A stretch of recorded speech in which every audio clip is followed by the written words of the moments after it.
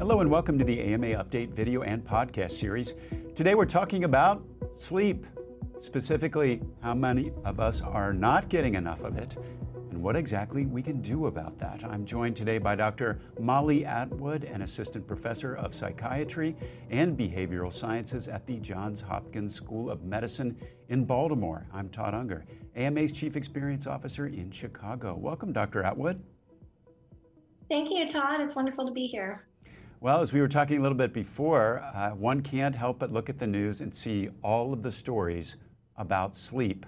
Must be in the zeitgeist out there, so to speak, and more learning about that. In fact, over the years, study after study has reiterated what the long lines at Starbucks remind us of every day: we're not getting enough sleep.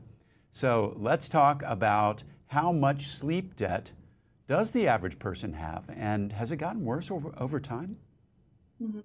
I think that's a really important question, Todd. And what we see when we look at large-scale surveys of healthy adults, both within the US and countries in Europe and Asia, is that there's actually no consistent data to suggest that the average sleep duration has decreased over the past several decades. But having said that, somewhere around 30% of healthy adults are regularly getting 6 hours of sleep or less. And in particular, data from the US suggests that although the mean sleep duration may have actually increased slightly over the past 40 or so years, the proportion of these short sleepers seems to have also increased. So the proportion of folks with short sleep duration specifically is on the rise.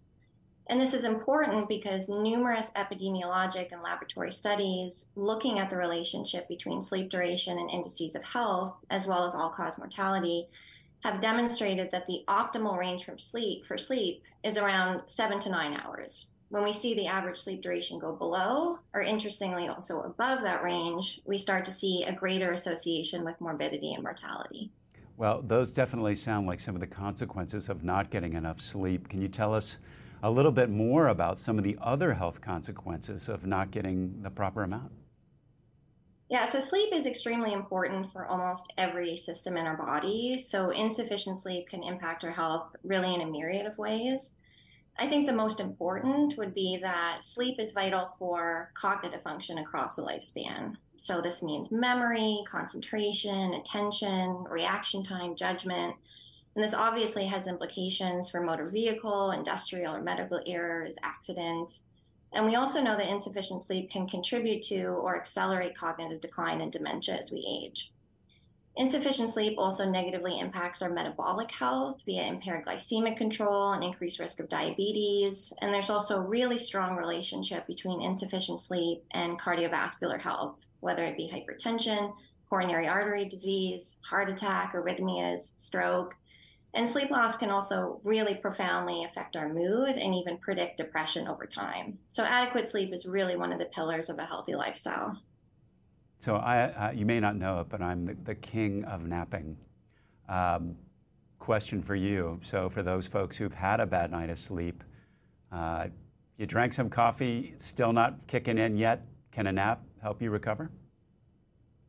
That's a great question. And I think to answer that, it's important first to highlight the difference between acute or short sleep loss, as you're referring to, and chronic sleep loss.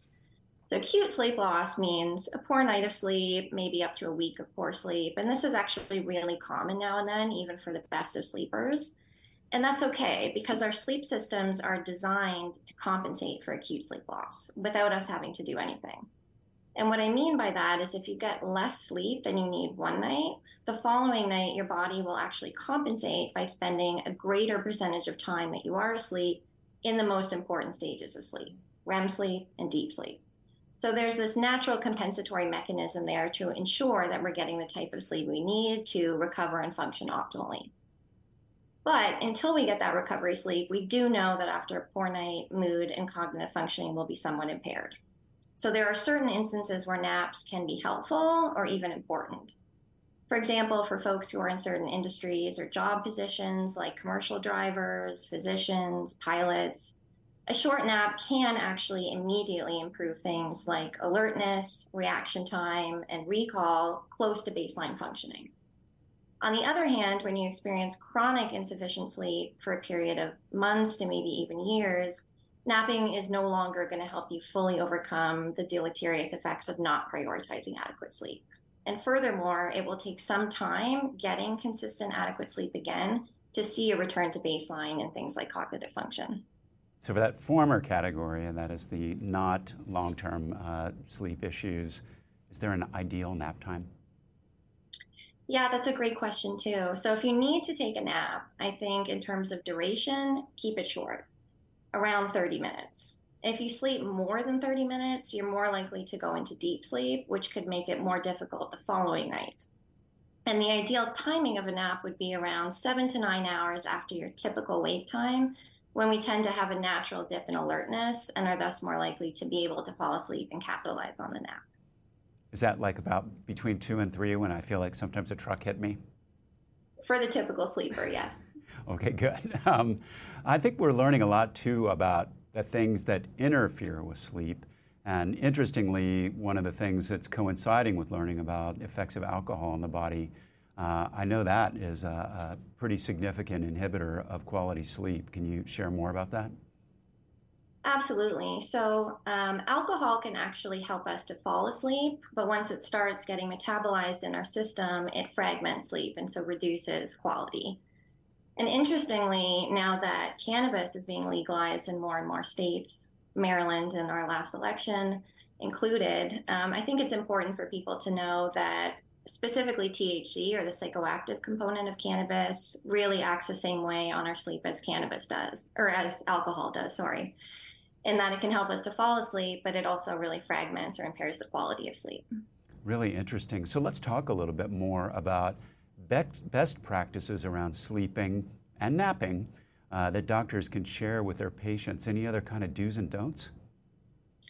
Yeah, I do think that, especially when people have a busy lifestyle, they have many responsibilities, that the first thing that tends to suffer is sleep.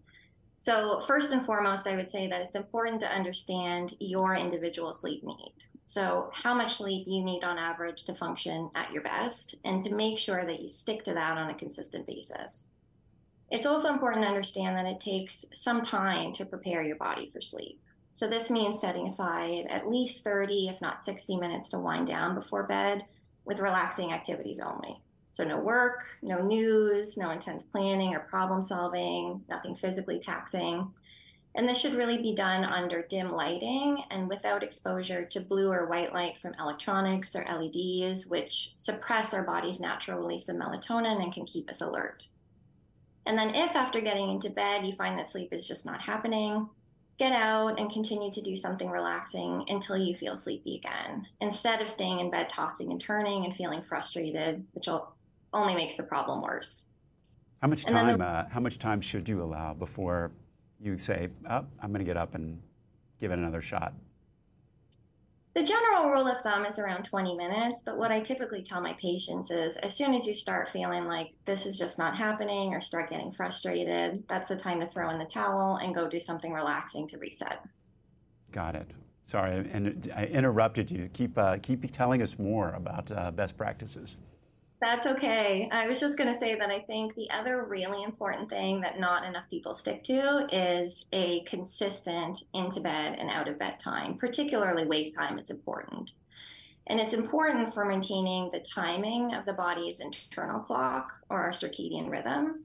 And there's many systems in our body that follow a circadian pattern. So if you vary during the week more than an hour, it's not a big deal. But if your schedule shifts by multiple hours several times per week, that's more of a problem. And unfortunately, why shift work increases the risk of developing health issues.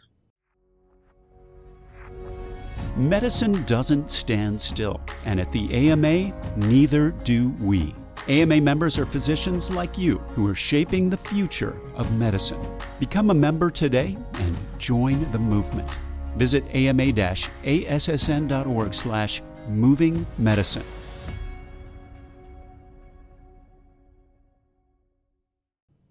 Now, I know one of the best things my wife and I did as part of the our New Year's resolutions is shutting the video off, certainly by 9, and then reading for an hour. Consistent bedtime, lights out at 10. That sounds like right in line with your plan. That sounds like an excellent routine. Well, let's say despite getting a full night's sleep, doing kind of these things, someone is not feeling rested, or they always have trouble falling asleep or staying asleep. Right.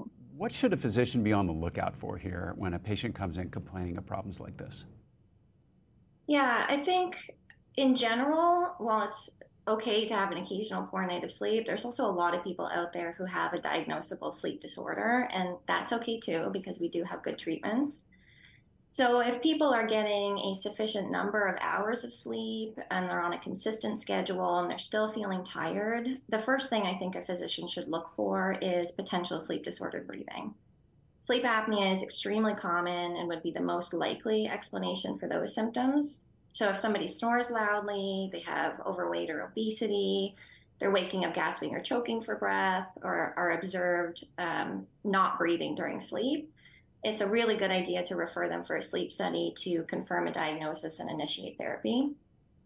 With respect to difficulty falling or staying asleep, the most common and likely disorder that would explain those symptoms is insomnia disorder. And I think it's important for physicians to know that the first-line treatment for chronic insomnia is actually not a sedating medication. It's something called cognitive behavioral therapy for insomnia, or CBTI.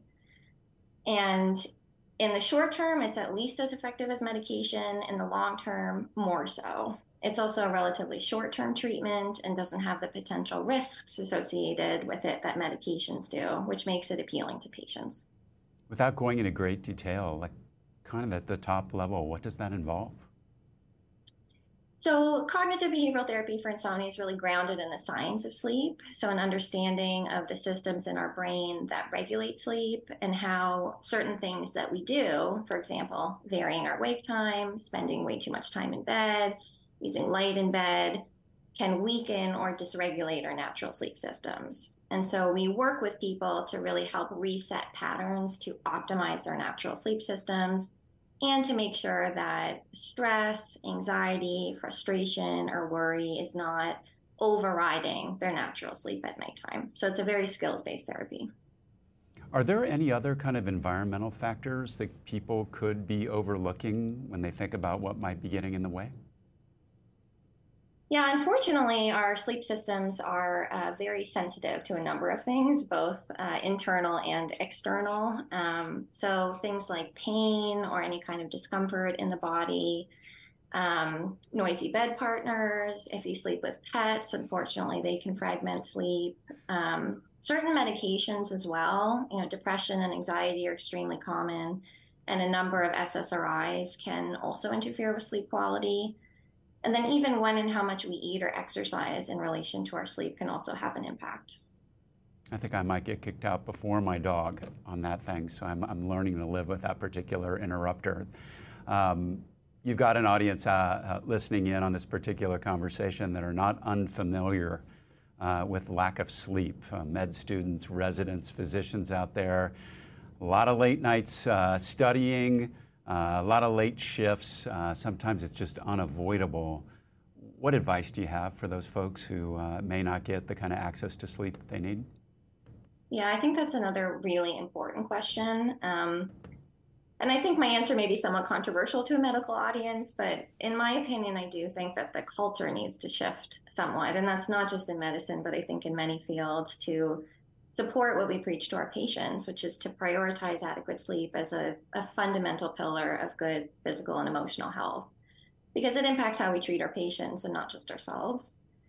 But having said that, for people who are already in that environment, there is some data to suggest that if you're really conscientious about other areas of health, so you exercise regularly, you eat well, don't drink to excess, smoke, and really take care of stress and mental health, that can compensate somewhat for the effects of insufficient sleep, although not fully. And I would also suggest that if you are experiencing some sleep deprivation, go ahead and take a nap, especially before you go into a procedure, and to try to practice good sleep hygiene in terms of creating an optimal environment for sleep. And then if you're still struggling, to see a sleep medicine specialist to see whether a more tailored treatment approach could provide additional support. Dr. Atwood, thank you so much for joining us. It's so interesting. I know I'm putting a lot more emphasis on getting the sleep that I need. It doesn't make me feel exactly youthful, but boy, do I feel better. And hearing your advice here is a lot of motivation. If you'd like to learn more about this topic, make sure to check out the article in the description of this episode called 8 Things Doctors Wish Patients Knew About Healthy Sleep Habits. We'll be back soon with another episode. In the meantime, you can find all our videos and podcasts at ama-assn.org/podcasts. Thanks for joining us today, and please take care.